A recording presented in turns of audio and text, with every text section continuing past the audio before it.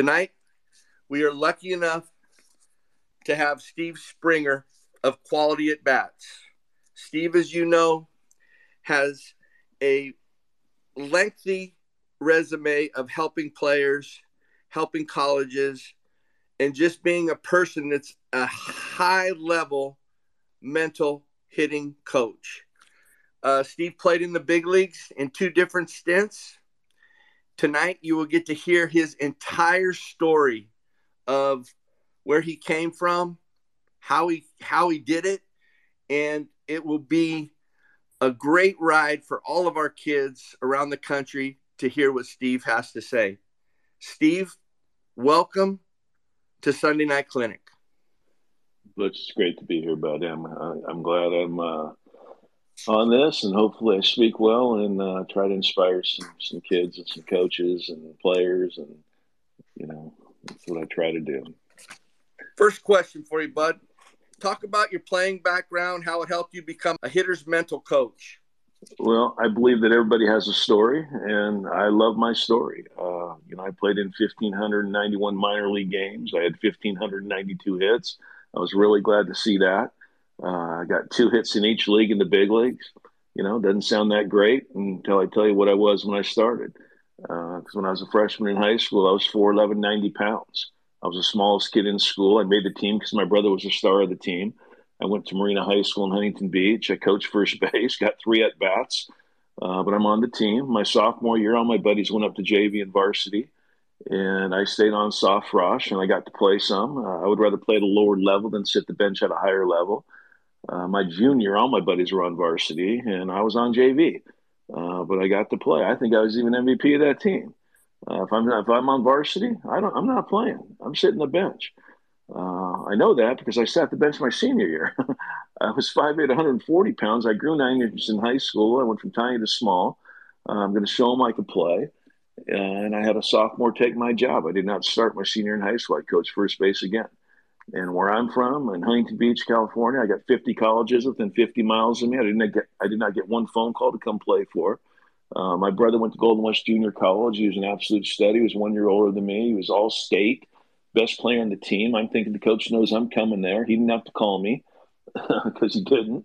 And I went out for the team during the summer, and I got cut, which is baffling to me to this day on how bad this guy thought I sucked. I mean, my brother's the best player on the team, and I get cut. So I did what anybody would do. I got a job at Disneyland working on the canoes, and not on a track. I got a little stronger. I worked on them for 2 years. But as soon as I got cut, 3 days later, my brother came home with a uniform for me because 3 guys quit. And so I was 19 years old, freshman in college, 3 at-bats the whole year, and I played in the big league. So anybody out there that thinks you're too small or you've been told you're too small, you don't listen to them, because I'm telling you right now, 99% of all people, when you get your man body, you're going to be able to shrink 2 inches. Because it's not about being tall. It's about being a baseball player. It's about having body strength. It's about having instincts to play both sides of the ball. Like, I didn't need, in saying that, I mean, I grew 4 inches when I was 20. And I don't think I need to grow 4 inches. I need to get stronger. And that working on those canoes, bro, I got stronger.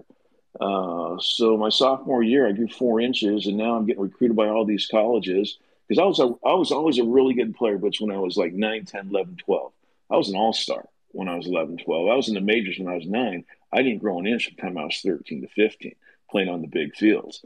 But now I grow 4 inches. I'm 6 foot, 170 pounds. I'm getting recruited by everybody. I got a full ride to Long Beach State, full ride to Irvine, full ride to UCLA.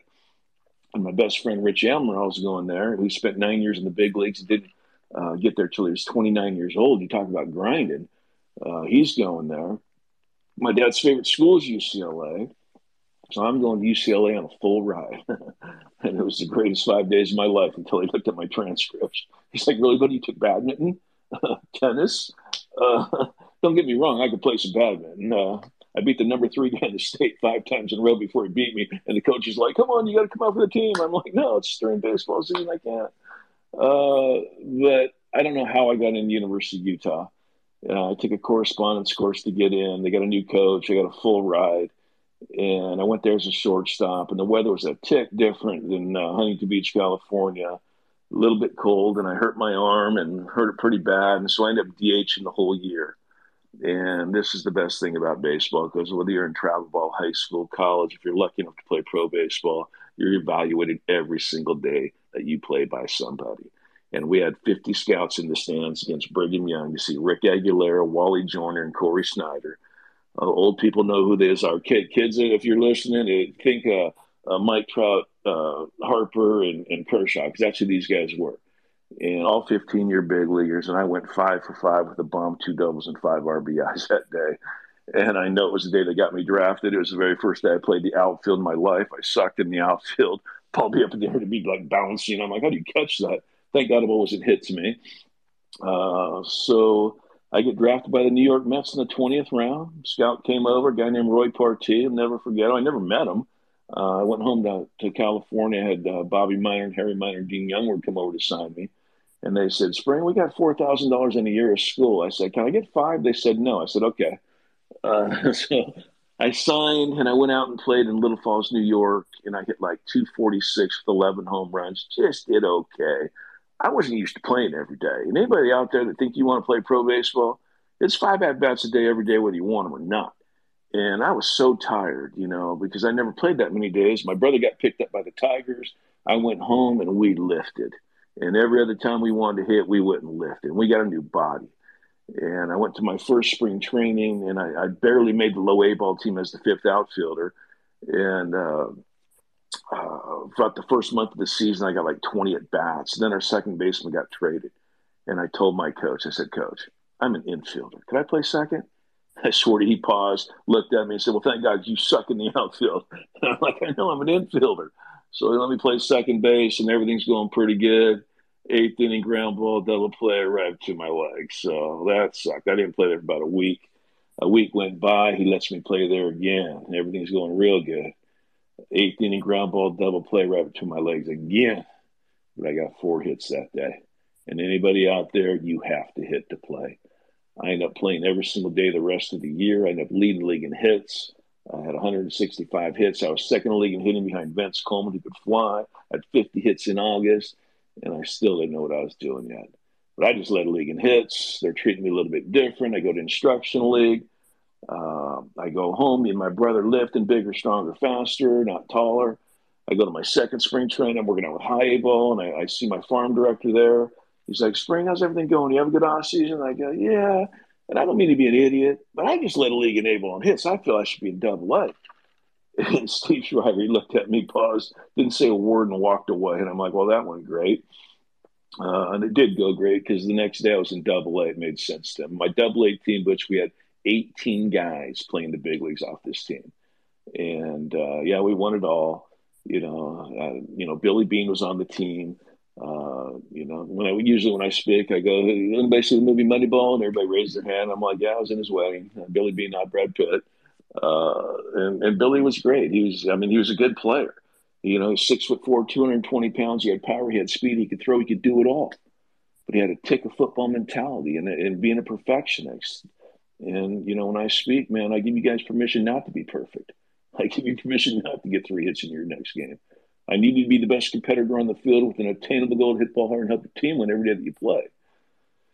So we win it all that year. Next year, I go to AAA. 3 years ago, I'm coaching first base, and now I'm one step away from the big leagues. And I spent 11 years in AAA. And at the time, I'm like, really, God, 11 years, huh? And now I know why he put me in AAA for 11 years to do exactly what I'm doing right now. Because whether I'm talking to the dad of a 10-year-old, a high school kid, a college kid, or a major league all-star, my message is the same. And, that's pretty much my story, Butch, on how I got in my playing career. I feel blessed to say I got 2 hits in each league. I went right into scouting afterwards. Did the little agent thing for 7 years. Don't ask me why I did that. I got back into scouting, and then I was the mental coach for the Toronto Blue Jays for 8 years. And then I was speaking all over the country, and then COVID hit. And, my wife's on full scholarship, University of Steve Springer. So it wasn't good. So I called up Billy Bean. I'm like, bro, I need a job. He's like, dude, we're firing people right now. I said, I know, but they weren't in your wedding. He gave me a job. So now I'm Scouting with the Oakland A's, buddy, and back in it. That's awesome, Spring. Can you talk about uh, are great hitters born or are they made? What a great question. I believe it's a combo of both. I believe that you need to be born with a little hand-eye coordination. A little bit of a. Hopefully, your parents were athletes. When I go speak, I hate to be the bearer of bad news, but not everybody here is going to be in the big leagues. But don't tell me you can't get a college education out of this game. And I say when you meet a girl in college, you throw her a ball, and if she fumbles it, bro, you pass. I'm thinking about your kids. I want your kids to be an athlete. You better marry an athlete. So I'm big on that. And my mom was a great athlete. But do I think I was a natural hitter? No, but it was like very coordinated, hand-eye, yes.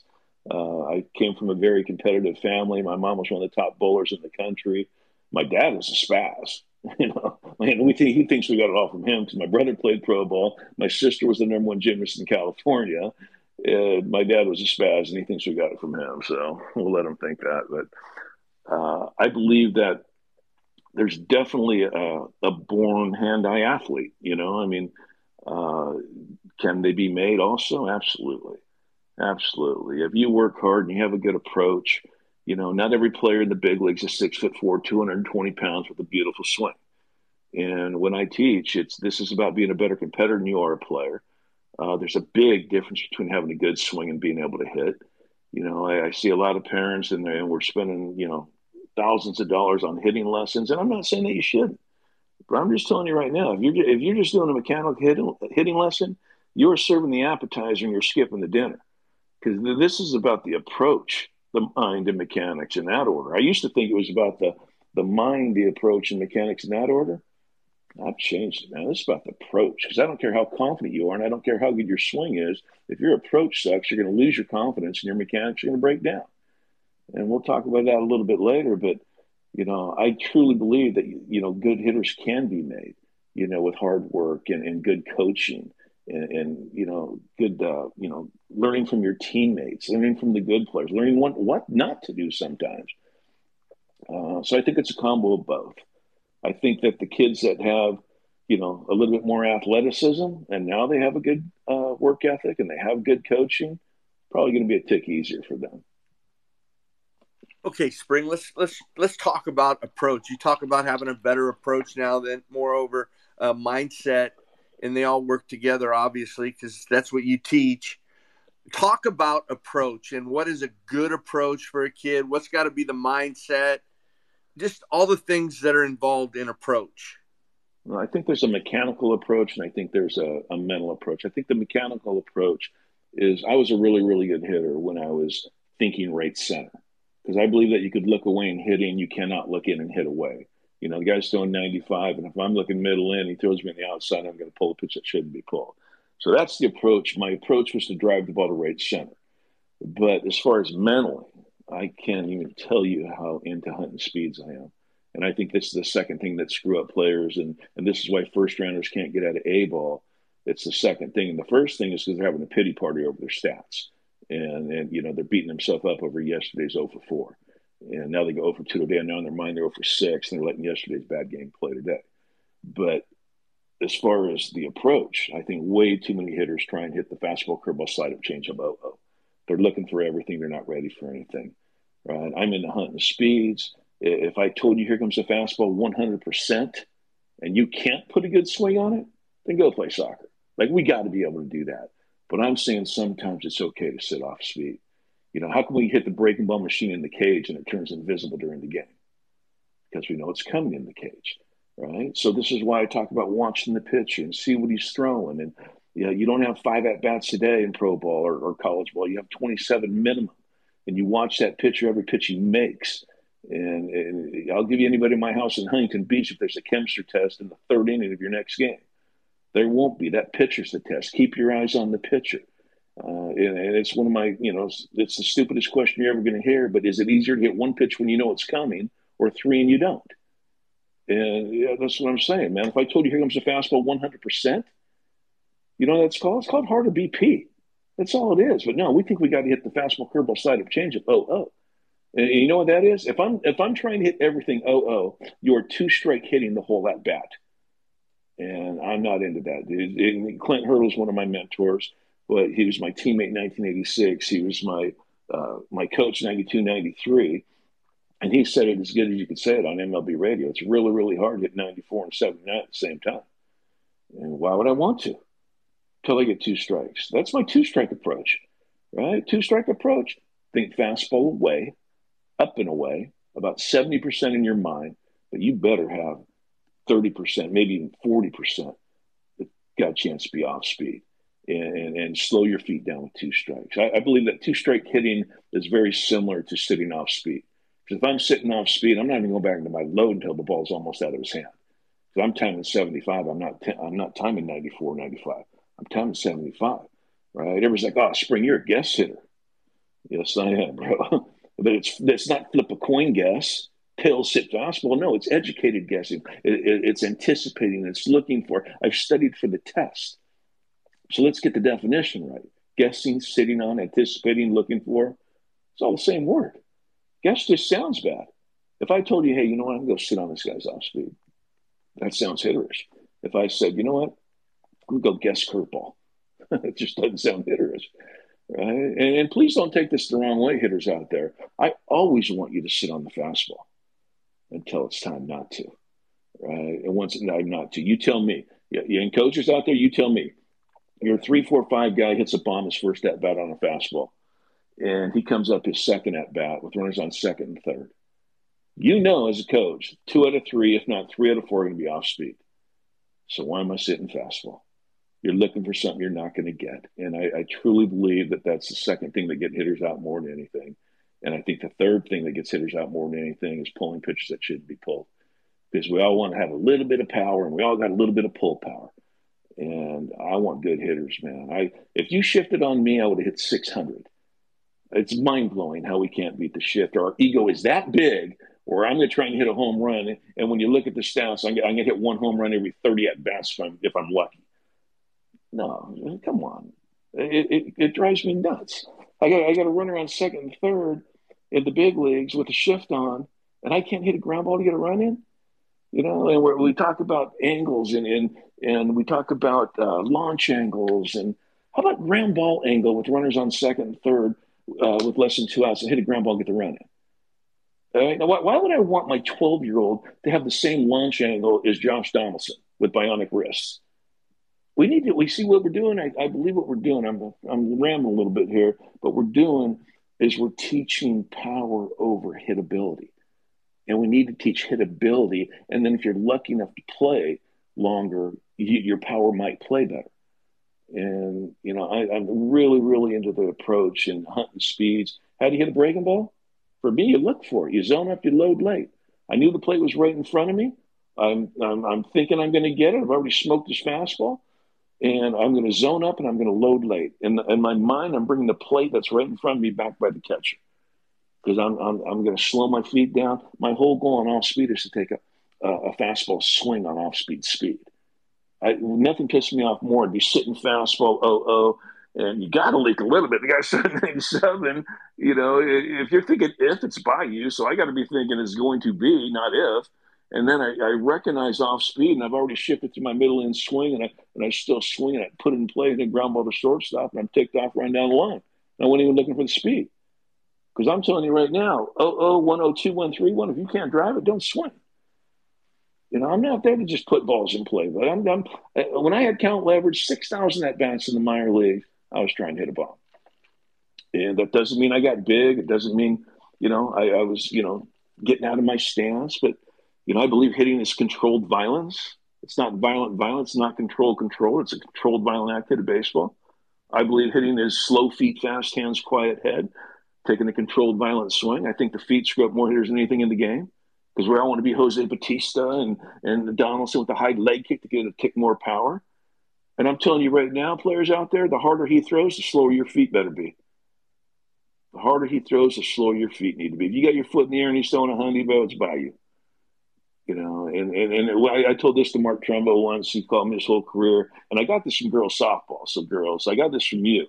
On the rise ball. If you got a girl that's throwing a rise ball, 50% of the time, you better have your hitters be looking for the rise ball, because it's going to be easier for to look up in the chest and adjust to the knee high rather than look for the knee high strike, and then he or she elevates you up in the chest. And I told that to Trumbo. He's like, really? You're holding that back after 7 years? It's 48 bombs, hunting a high fastball, taking a controlled, violent swing. And that's what hitting is, man. But the approach for me is the number one thing that we need to teach. I love the line, if you're serving mechanics, or if you're teaching mechanics only, you are serving the appetizer and you're skipping the dinner. Spring, let me ask you this. This is the second time I've heard that this week. I did a 7th inning stretch, and I heard the same thing. Slow feet. Can you talk about slow feet? Stan Meek said it to me the other day. You know, the ex-scouting director of the Marlins. Tremendous success, and I'd never heard it. And he would say that he would go to games, and the guys that could always hit had slow feet. So tell these people. I just heard it this week now twice. So can you talk about slow feet? Yeah, when you have slow feet, your head's quiet. You see the ball better. It's like when the coach gives you the 3-0 take. You're like, man, I would have smoked that, because your head's quiet. You want to, this whole thing about having slow feet, fast hands, quiet head, and taking a controlled, violent swing, and having a good heartbeat, right? And you're going to be your best athlete with your heartbeat between 60 and 80 at all times. And I tell these players when I talk about breathing, the only time I want your heartbeat over 80 on a baseball field is when you hit a triple. That's it, right? And so when I have slow feet, fast hands, and a good heartbeat, in my DVD, I talk about hitting between 4 and 6. If the pitcher's 1, the catcher's 10, my neutral stance is 5. We have to get something inside 6 to hit up against 4. And too many hitters are going for 5 to 2, and they speed their feet up. And you want to make 95 look 85? Slow your feet down. Slow your heartbeat down. You want to make 95 look 105? Get your feet going fast. Get your heartbeat up. It'll look 105. And I just want my hitters to be in a good athletic position. And I was watching a video on Ohtani, and I really haven't paid too much attention right before we got on. And this guy, no stride. But you know what? He's got a little weight shift. I think a little weight shift, like what I was talking about between 4 and 6, and getting back to 6 is the same thing as a leg kick. But your head stays quiet, and we see the ball better. We got a good heartbeat. It's like when I talk to the girls softball, I know cheering is huge, right? And I get it, it's for rhythm. But when I talk to the University of Oregon, you know what they agreed to? The 3 hitters that are up that inning do not have to cheer, because I want them breathing and slowing the game down, right? You're not hitting in the first week, cheer. I get it. But I really, really thought that they liked that, because I want them, having some calmness, toughness, and focus, and slowing everything down. And, when I go speak, Butch, my whole thing, and I speak to a lot of tribal organizations and high schools, is I don't want one kid to ever play with tension, anxiety, and pressure again. I want calmness, toughness, focus, having some fun, if that's a word, right? And too many kids are just playing with tension, anxiety, and pressure, and they're letting yesterday's bad day beat them up today. One of my favorite lines of what I teach, and I give a wristband out to everybody when I go to the speaking engagement, it says opening day every day, and compete with confidence. If we could get our players playing every single day, the rest of their careers, like it's opening day, and I don't give a crap load about me. It's not about me. It's about me helping my team. Those are 2 completely different players. And you get 20 confident players showing up like it's opening day. Doesn't mean you win every game. Doesn't mean you get 3 hits. But I promise you got the right players playing that day. And too many kids are playing with tension, anxiety, and pressure instead of calmness, toughness, focus, having some fun. Spring, let's talk about, being competitive is a huge part of your theme. Can you talk about the types of competitive you are talking about, especially in the batter's box? Well, I think we're all going to compete because we have a game. But I'm telling you, if you're not competing with 100% confidence, then something is wrong mentally. And it's usually 99% of the time you're letting yesterday's bad game or last week play today. And that's where the trap of baseball is. It's where the trap of life is I let yesterday's bad day play today. And I'm going to compete. And why wouldn't I compete with 100% confidence if I had a game tonight and it's the only game that counts? And you play it like it's opening day and you're there to help your team win the game. It's not about you getting 3 hits. This is about you competing with confidence to help your team. I never minded in pro ball when I was 0 for 4, as long as we were still in the game. I hated being 0 for 4 in a blowout, and I got to punch out against the backup right fielder. But when you compete with confidence, it's just such a good feeling. And when you compete with confidence to help your team win is the key. You know, when we watch playoffs, when we watch the College World Series, when we watch Major League playoffs, what do we got? We got 25 confident players showing up to win the game. Do you think every team is really doing that every single day at the beginning of the year? Because I don't. I think we get too stat oriented, and I believe that stats are evil. You know what stats are? They're yesterday. And I got a new game, new pitcher, new hero tonight, and I'm going to let yesterday's bad game play today. The only time I want yesterday to play today is when I get 2 hits. Because I could talk quality at bats slang blue in the face, but when I get 2 hits, I feel good. Right? Bring that guy to the next day. But when you're 0 for 4 and 0 for 4, now in your mind you're 0 for 12, and then you go 0 for 2 tonight, now in your mind you're 0 for 10, and you're letting these last 2 days play today. AJ Pollock's like my son. I've talked to AJ his whole career. He got my audio when he was in the Cape, and he gets it. He did the 4 things I talk about every single day. He walked up the plate with confidence, with an attainable goal to hit the ball hard. He attacked the inside part of his speed he was looking for, and he was there to help his team win every single day in the Cape. He was MVP of the Cape. And AJ, he's a better person than he is a player. We've talked twice a week. Why do we talk twice a week? Once a week. Because there's something about going 0 for 4 where you lose your memory. It's in our DNA. And last year, AJ shot me a text. He's like, Spring, it's been a tough 2 weeks, but I will line out 5 times tonight, because that's what I tell these guys to do when they call. And line out 5 times. Good hitters line out more. And I know what he meant, but he said, but what he really said was he's still letting the last 2 weeks beat him up. And so I called him up. I said, bro, I get what you're saying, man. You just told me that you're still thinking about the last 2 weeks beating you up. And I got a new game, new pitcher, new hero tonight, and you're playing another 6 years. And he was like, yeah, you're right. I will line out 5 times tonight. And I get a text from him after the game. He said, Spring, my bad. I only lined out once. He went 4 for 5 with a bomb and 2 doubles that night. Like, what's the alternative? Oh, it's going to be a tough 3 weeks, right? Because, I mean, hey, dude, that pitcher's driving a Mercedes too, bro. So sometimes it's tough. But I think sometimes we make it tougher than it is. And when you're competing with confidence, one of my biggest pet peeves is when people say, oh, I got to play with an even keel. Really? Why? I know why. Because that batting average is going to go up and down, up and down. But when you say I don't care what I hit, I want 100% kill for 3 hours. And that doesn't mean high heartbeat. It doesn't mean that I'm going to, just be all amped up like Hunter Pence. Like, there's very few Hunter Pences that can pull it off. And he's a great player. But most of them are calmness and toughness and slow feet, and they slow the heartbeat down. And now all of a sudden, man, we got the right guys playing, and it's just so much more fun when you play for one game at a time. You play every day like it's opening day.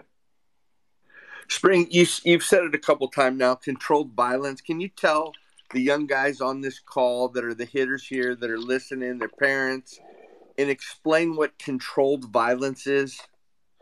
Well, when I see a player, like let's say I'm going to scout and I see the Hunter Pence, the Brett Lorries, the real intense, like they're pro wrestlers, it actually makes me hyperventilate in the stands. Like, they affect my breathing, and they can do it, and they're great. And I'm not on them. I think they're great players. But I'm telling you right now, most players, it's just a heartbeat. I talk about when I bench press. You don't go, you breathe in to blow out. So I would time my breathing with the pitcher, right? I call it dance with the pitcher, and I'm the girl because he's got the ball. So I'm going to time my breathing off this guy, and right when he gets to about his release point, I'm getting some more energy up my chest, some breathing, and then and take that controlled violent swing. It's not violent. It's not controlled control. It's controlled violence. And I'm telling you right now, when you slow your heartbeat down and you have 100% mentally, but the heartbeat's between 60 and 80, and I'm hunting a speed now. Oh yeah, and I don't care about me anymore. It's about me helping my team and wanting every at bat. Right? Now we got the right guy playing. Don't not play in the big leagues because you were playing with tension, anxiety, and pressure. It's one of my lines when I speak. You want to play with tension, anxiety, and pressure? Go join the military, bro, because that's where that's at. God bless them. We're playing baseball. Nobody's in trouble, right? Sometimes we play this game, but it's like it's a 3-hour timeout. And I'm telling you right now, if there's any parents on here with kids, trust me, your kid is playing the biggest self-esteem destroying sport in the world. I don't need my coach. I don't need my parent. I don't need my teammate to beat me up. The game's going to do it by itself. I shot a 2-minute video on why kids quit at 13 years old because of the pressure that's put on them by the one who loves them the most, us parents, and Johnny Testosterone coach on my 10-year-old to win the Burger King championship. And all of a sudden the kid quits at 13 because he's like, hates the feeling of always being in trouble. And I get the emails from the parents. I don't know what happened. He was so good in practice. I'm like, I know what happened. You're a freaking idiot. That's what happened. And now he quits. We can't do that, man. We need to build these kids up. When I coached my 12-year-old team with Rich Amaral, I was the bad cop. Like Rich is like the nicest person in the world, and we would put little cute stickers on the back of their helmet if they had a quality at bat. And there was no crying. It wasn't about getting a hit anymore. It was about getting that sticker because they were 10, 11, 12. And we had the biggest spaz in the league on our team. And if he fouled the ball off, we made him feel like he was Mike Trout. And his parents loved this because nobody's ever built their son up in sports. You couldn't, but we did. Right. And that's the whole thing, man. It's about, that one little video I shot out for 2 minutes, it got viewed 3.4 million times in 3 days. It went Oprah because it's so right. These parents, and parents, let me give you guys a little tip. You are your kid's number one coach because you live with them. And I don't care what you do for a living. If I need a plumber, I ain't calling no one Arenado. I'm calling a plumber. Well, if your kid wants to be a baseball player, this show has had so many great speakers on it. If they're selling anything, I know it's not a lot of money. Invest in it. Invest in your career because you need to know what we know. So all of a sudden, I don't care how old your kid is. Your kid could be 7. I want you at my speaking engagement because I'm talking straight to you. And now all of a sudden you get it. Now the kid's 8, 9, 10, 11. We're having fun. And then say, hey, what's Spring say? Man, that a boy. Way to hit the ball hard. You hit the ball hard, you win. Coaches out there, the only stat that I want you to worry about forever, for the rest of your coaching career, is how many games in a row can you, as a coach, get 25 confident players showing up today? That's it. No stats. We got a quality at bat stat, and that's great. That's better than the batting average stat because batting average is the biggest trap in the game. I had 3 balls running the screws right out. Somebody in baseball says I suck. That's a trap, right? Quality at bat check. Even if you have that stat, if it's a low number, the player's not going to feel great about himself. Even though it's a better stat than the batting average, because at least I can control it. The only stat I want you to care about is how many games in a row can you be the best competitor on the field. We get a kid with the Blue Jays, we give him $1 million, and he pops his first 1 for 20, and he's never gotten 1 for 20. He was in high school, he got $1 million, and then he walks back to the dugout like somebody stole his puppy in pout mode, and you better hope that's immaturity and not makeup. And yeah, I'd bring him in the office and I'd say, hey, buddy, if I told you to be a 25-year-old big leaguer, deal or no deal? And his initial thought is, I want to be Mike Trout, 1920. I go, you ain't Mike Trout. Mike Trout's a freak. I said, it's okay to be a 25-year-old big leaguer. 25 years old, guaranteed 10 years, deal or no deal. And they say yes. 18, 19, 20, 21, 22, 23, 24. That's 7 years for you to get great at learning how to be a better competitor than you are a player. That's 7 years to get great at defense, great base runner, better teammate. Now we got 25, 26, 27, 28, 29, 30, 31, 32, 33, 34. There's your 10 years, bro. That's when I retired at 34. But we all want it right now. And too many players and too many parents, they put their son's career in a microwave instead of an oven. And you need to put them in an oven, bro. It's okay. Like Vanderbilt's not panicking when your 10-year-old has a bad weekend, parents. I promise you. If it was about being 10, I was a pretty good player at 10. I might have been better, but this is about getting the right guy playing. The more and more I teach, I know you've had great speakers on here, and some of you guys are listening right now, but this is all about competing with confidence, man, and playing every day like it's opening. Augie Garrido gave me the best compliment I've ever had in my life. I met Augie in 2012 and never met him. 5-time national champs. I knew Tommy Nicholson. I said, hey, man, you want me to speak to your team? He said, Spring, if we go 6-0, we don't make our conference championship. and the top 8 teams made it. They could have won 6-0. They missed it by a game. He said, Augie's not going to pay you. I said, I'll do it for free, man. I want to meet Augie. Augie was like, what do you say for you, man? So I went in there, but and I could not have spoke better. This is my Milli Vanilli. I'm the same guy every time, same speech, same joke, same everything. And I couldn't have spoke better. And I was about ready to leave, and Tommy's like, Augie wants to see you again. So I go back in there, and he's like, okay, buddy, we're going to pay you for that, and I want you in here next year for 3 days. He says, you're one of the best speakers I've ever heard in baseball, which was like my favorite compliment ever, because he is. And I go back there in September for 3 days, right? The same exact team with freshmen and not another person on it was 1 game away from the national championship, and they just came in 9th place the year before. Why? Because he got 25 confident players showing up every day, and I don't give a crap load about me. And every day was like opening day. He said, that's brilliant. It's his favorite line he's told me he's ever heard a coach say. You get your players playing, and I don't give a crap load about me. And you get them playing like it's opening day every single day. It's awesome. I mean, he said, that's brilliant. Kirk Sarlos was my first client, TCU head coach, better person than a player. He's like my son. And he told me the other day, he said, we are 0-0 every day. And I said, that is so right, buddy. New game, new pitcher, new hero tonight. Hey, Spring, let's talk about this whole parent component. And, you know, we all know that have been involved in baseball that obviously the parent loves their child and they just want to see the best for them. Yeah. What advice could you give them to hit with slow feet, to parent with slow feet? And, you know, you talked about it a little bit here, but I really want you to try to help them and to understand how important their reaction and how they act out really affects their kid. Well, it does, and I don't mean to come up as holier than thou either, because I got kicked out of a 12-year-old All-Star game. That was so bad. I said, "Could you try not to be a factor in the game, please?" And he threw me out. I didn't even yell, so I get it.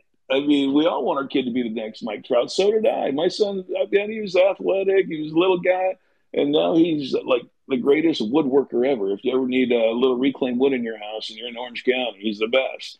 And he gave me my grandson and one on the way. So, you know, parents, they're focusing on you. And I made a parent audio for you. And I opened it up. What's going on, whack jobs? I mean, parents, excuse me.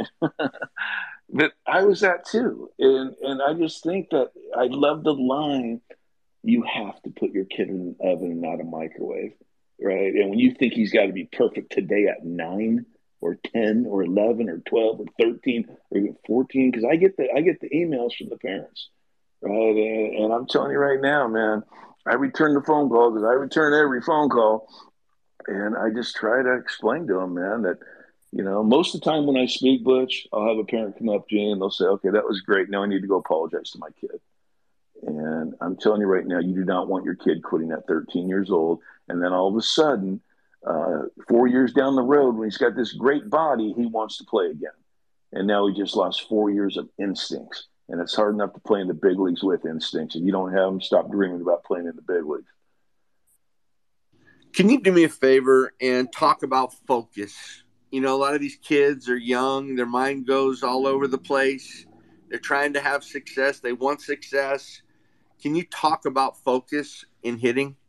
Well, it is focus. It's calmness, toughness, and focus, having fun, you know. And I truly believe, and it's girls softball and youth, that too many kids are playing with tension, anxiety, and pressure instead of calmness, toughness, and focus. And out of calmness, toughness, and focus, for me, if you're gonna play at the highest level that your abilities say you should, then you better have toughness.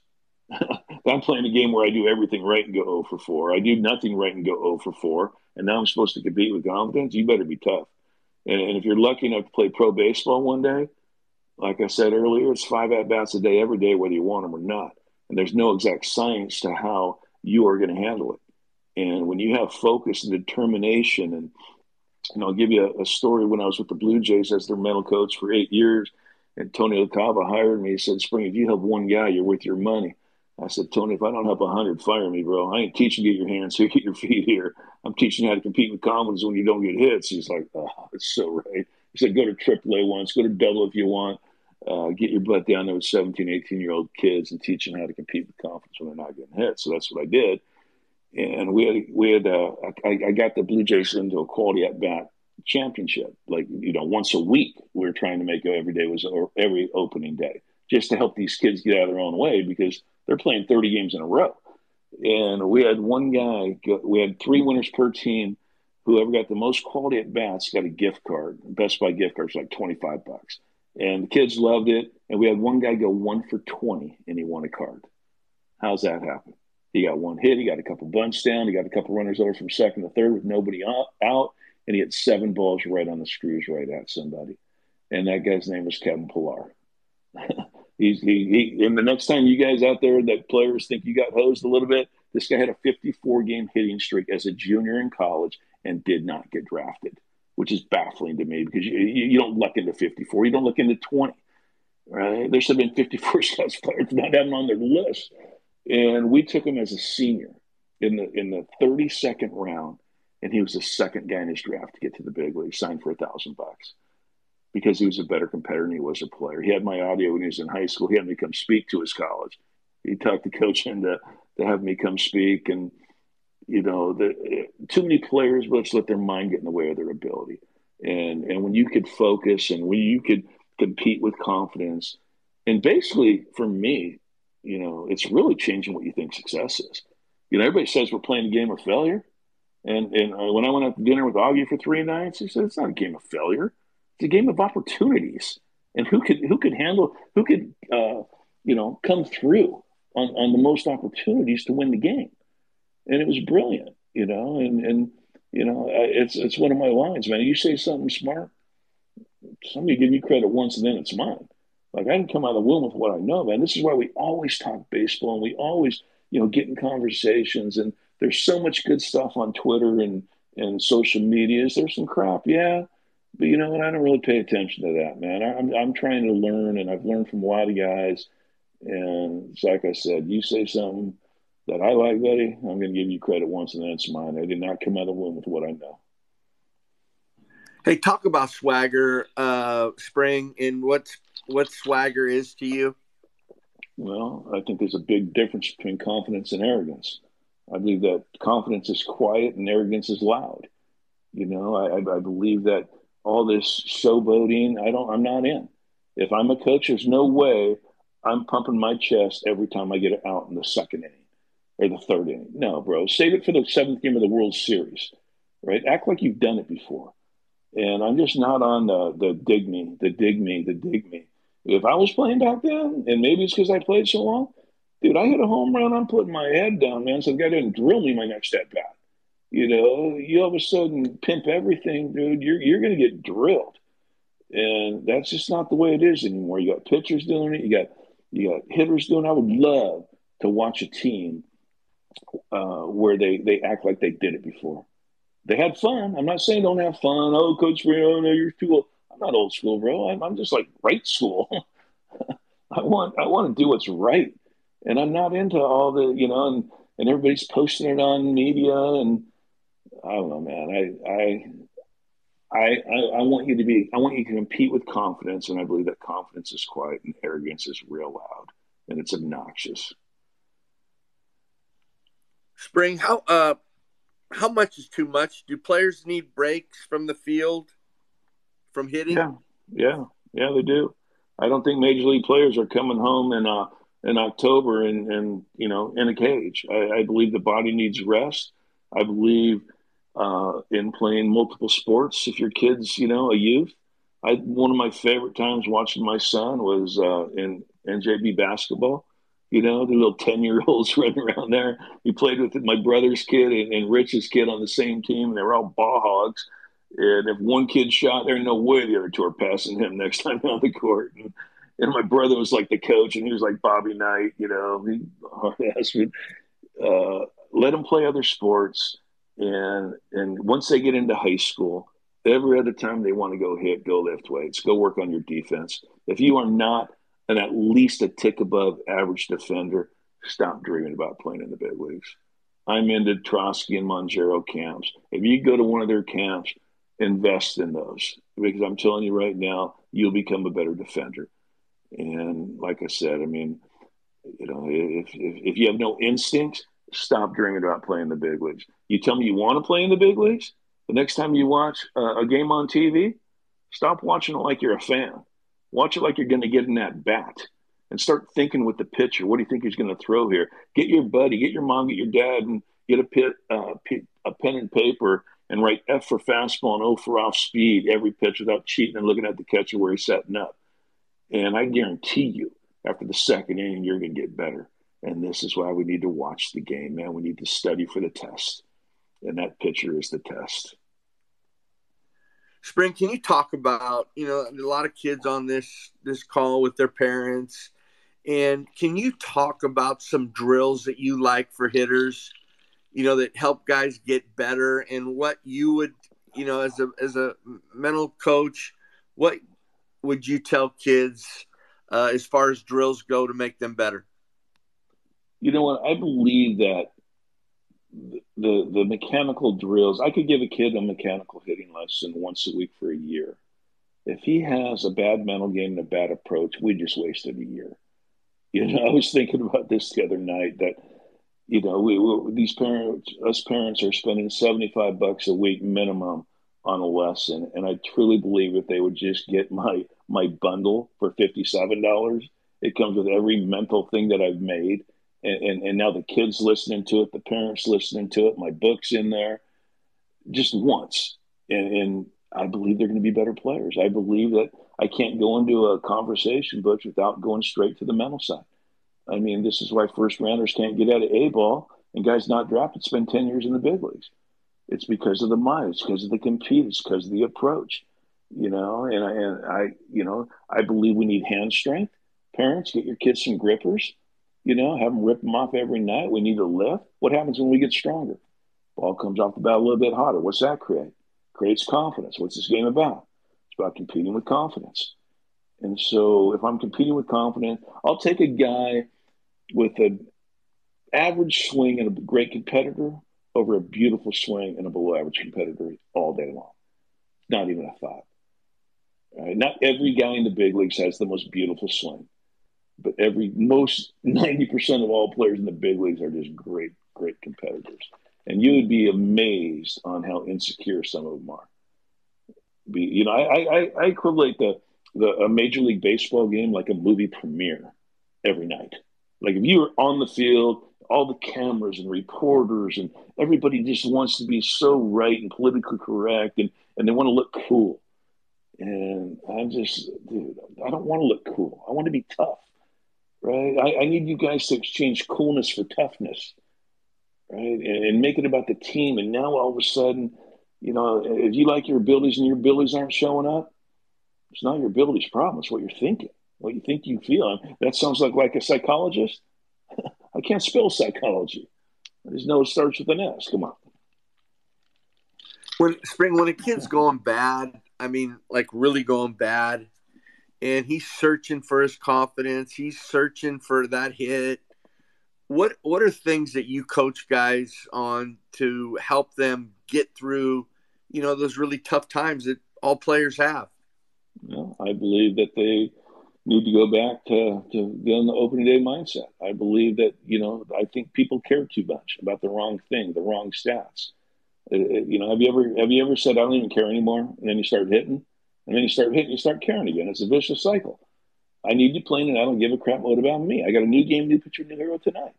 And this is where it needs to be coached, and coaches out there, hey, we need our ground rules. We need our certain rules. But if you're coaching 25 guys the same way, I'm not sure that's the best way to do it. We need to know personalities.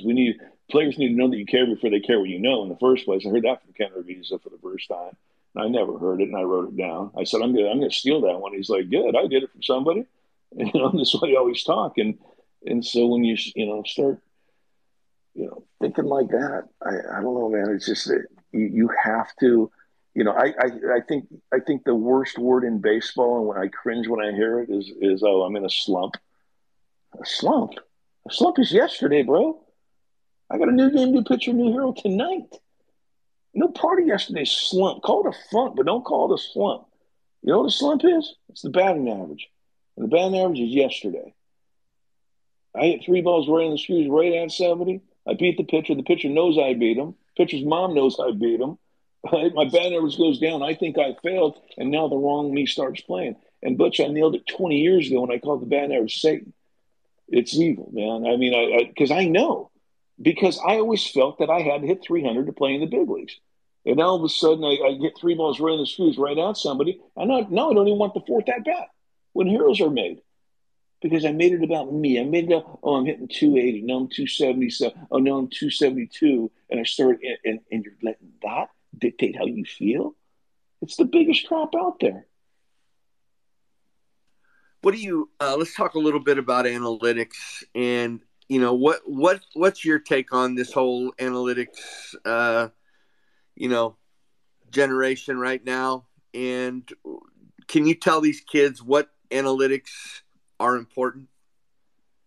Well, I'm sure that some of them are important. I just don't think it's in the one hole. And some analytic people have it in the 1, 2, and 3 hole. And if analytics were the all end of everything and the greatest thing in the world, then why isn't every team great? Because they all got the same numbers, they all got the same computer. It still comes down to the old baseball guy with a like you and get that have seen it and touched it and felt it and have a database of what it looks like. And I, for me, analytics are another thing to make me feel like I suck. Like I'm not good enough. Really? That's not a hard hit ball? It makes no sense, buddy. It makes no sense. And I get it. I'm sure there's some, and I'm ignorant on it at times. I'm sure, but I still believe in good scouting and good coaching and mental coaching, and I believe that every coach is a mental coach. All my coaches, man, they taught me some mental stuff. I mean, it's not just about swing mechanics. And coaches out there, trust me, man, be positive with your players, man. Yeah, I love the line that players need to know that you care before they care what you know. You build them up, you break them down and coach them, you build them back up again. That's how you coach. If you're breaking somebody down, trust me, the player doesn't like you. And it doesn't have to be that way. And I'm not saying everybody, I've been in pro baseball for 40 years. You know how many idiots I've met where I wouldn't pick up if they were hitchhiking? Maybe 5. Everybody's a pretty good guy in baseball, in softball, but we have to coach with some love, man. And I don't mean that in all washy. I just feel that, man.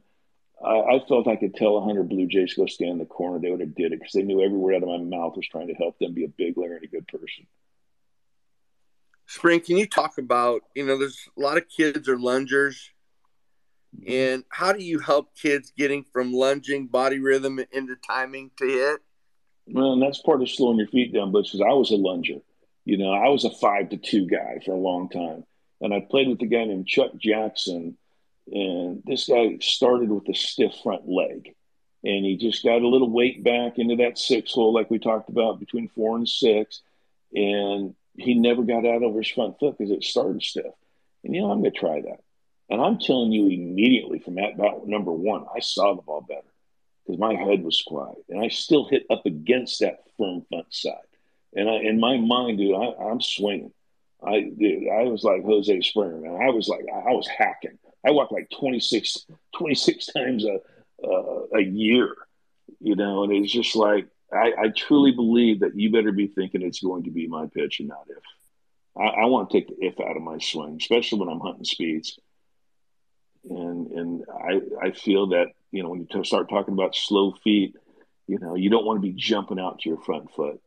And when you work on your breathing and you got a good heartbeat and we got a quiet head, I don't know, it's going to be better.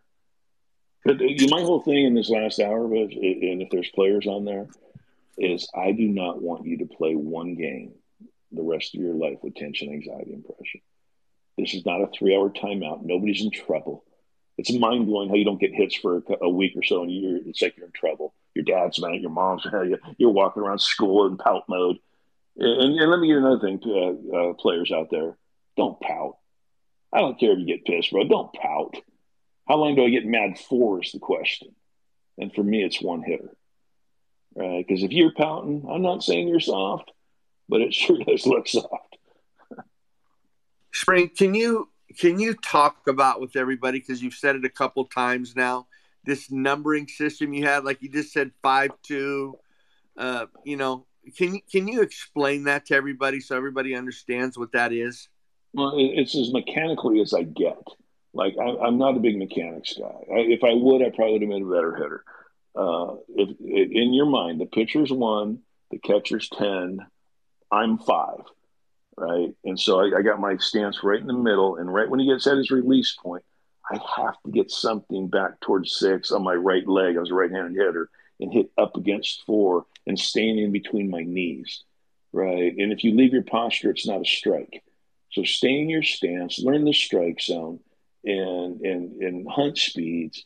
And like I said, I'm a huge believer in attacking the inside part of the baseball. There's a big difference between staying inside the ball and attacking the inside part of the baseball.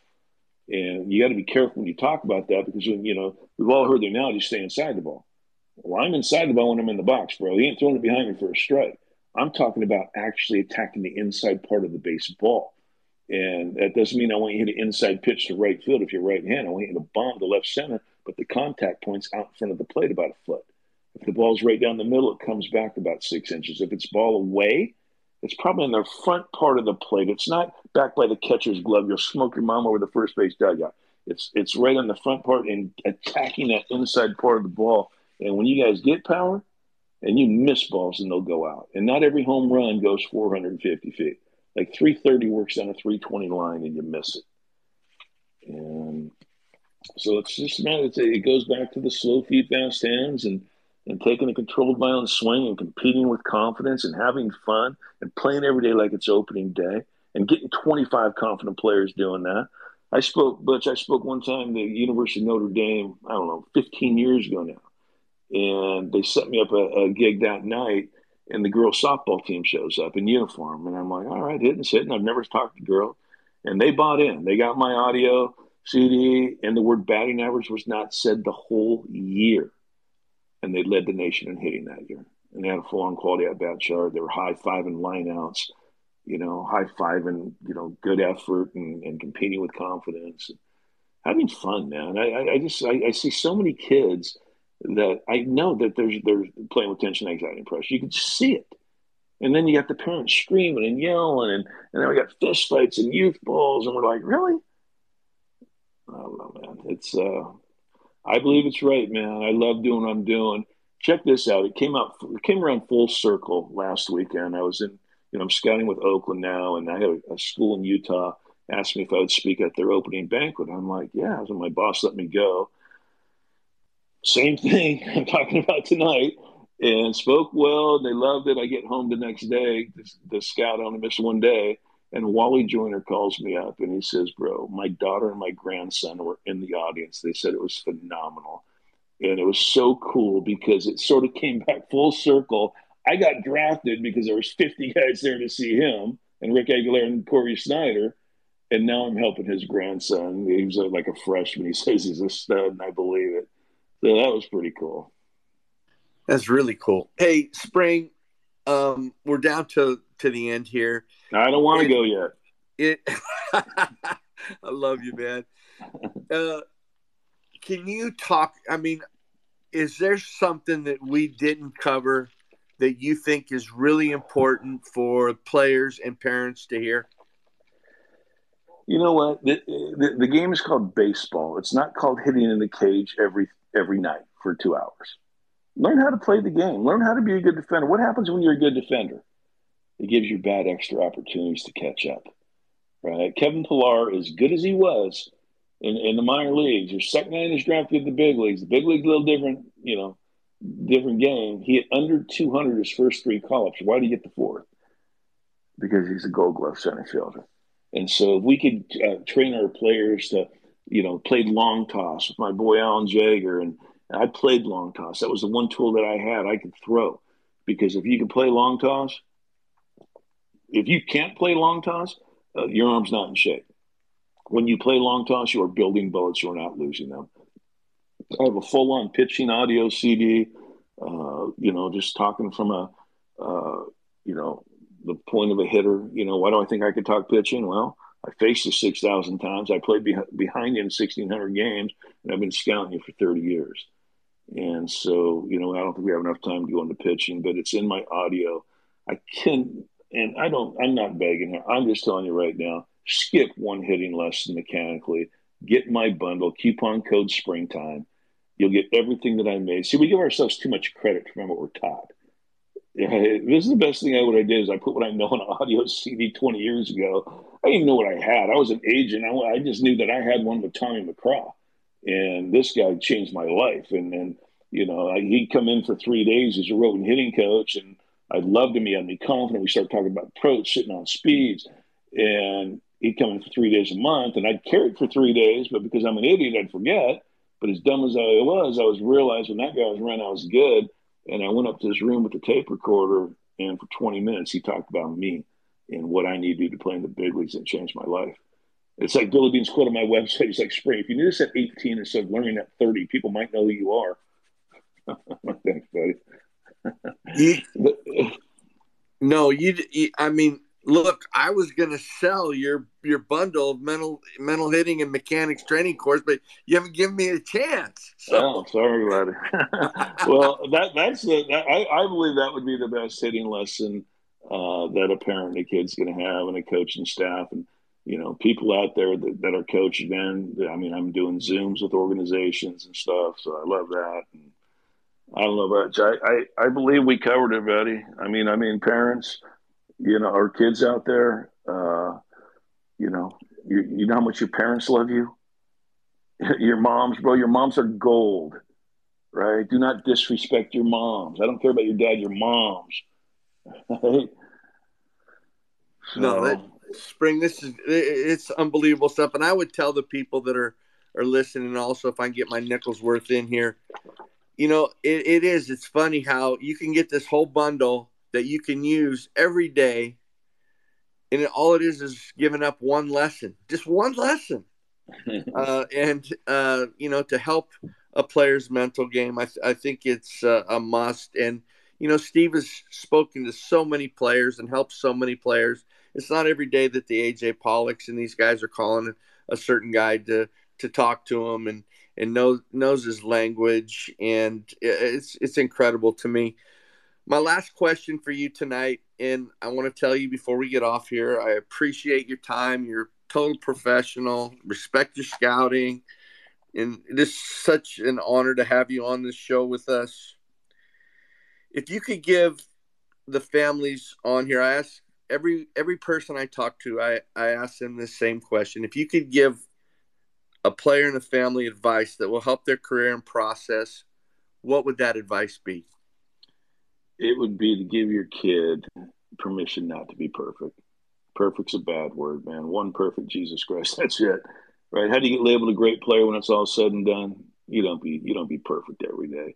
You try to be good every day, and at the end of your career, oh, I was a great player. And whether it's me, whether it's somebody else, if your kid does not have a great mental game, and I mean a great mental game, then stop dreaming about playing the big leagues, because it's not going to happen. I don't care how good your tools are. Because if this thing wasn't mental, then every first round pick should spend 10 years in the big leagues, and they don't. And when we think like that, and please, what you don't want is your kid to quit before he's 13 years old, right? And now all of a sudden he doesn't need to go to college. Because I'm telling you right now, the most important thing that I say when I go speak is get good grades and let your ability dictate where you can go to school. There's so many colleges out there that, I don't care if it's D1, 2, 3, NAIA, JC. One for JC baseball, but I don't have my life right now. Go somewhere where you could play. And that's the key right there. Go where you could play, not go where you could sit. Sometimes you're going to have to sit, right? How do you handle not playing? Non-playing sucks. Here's how you handle not playing, right? You take batting practice like it's your game. If you're an infield, you take ground balls during batting practice like it's your game. If you're an outfield, you take fly balls during batting practice like it's your game.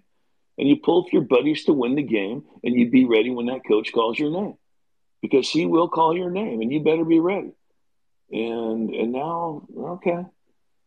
I mean, when you break this whole thing down, but I was 4'11", 90 pounds, freshman in high school, 3 at bats. Senior, 5'8", a buck 40. I don't start. I get cut in college. I played in the big leagues. Now all stars call me. I told you a little early, but I got a movie coming out. We're going baseball version of Rudy. I signed the contract 2 weeks ago. You guys better go see that. It's called Springtime. And if you get my bundle, the book's in there. It's based off the book and trying to inspire millions of kids that you're not too small. And negative people suck, and to get good grades and treat people right. Unbelievable, Spring. Thank you so much for tonight.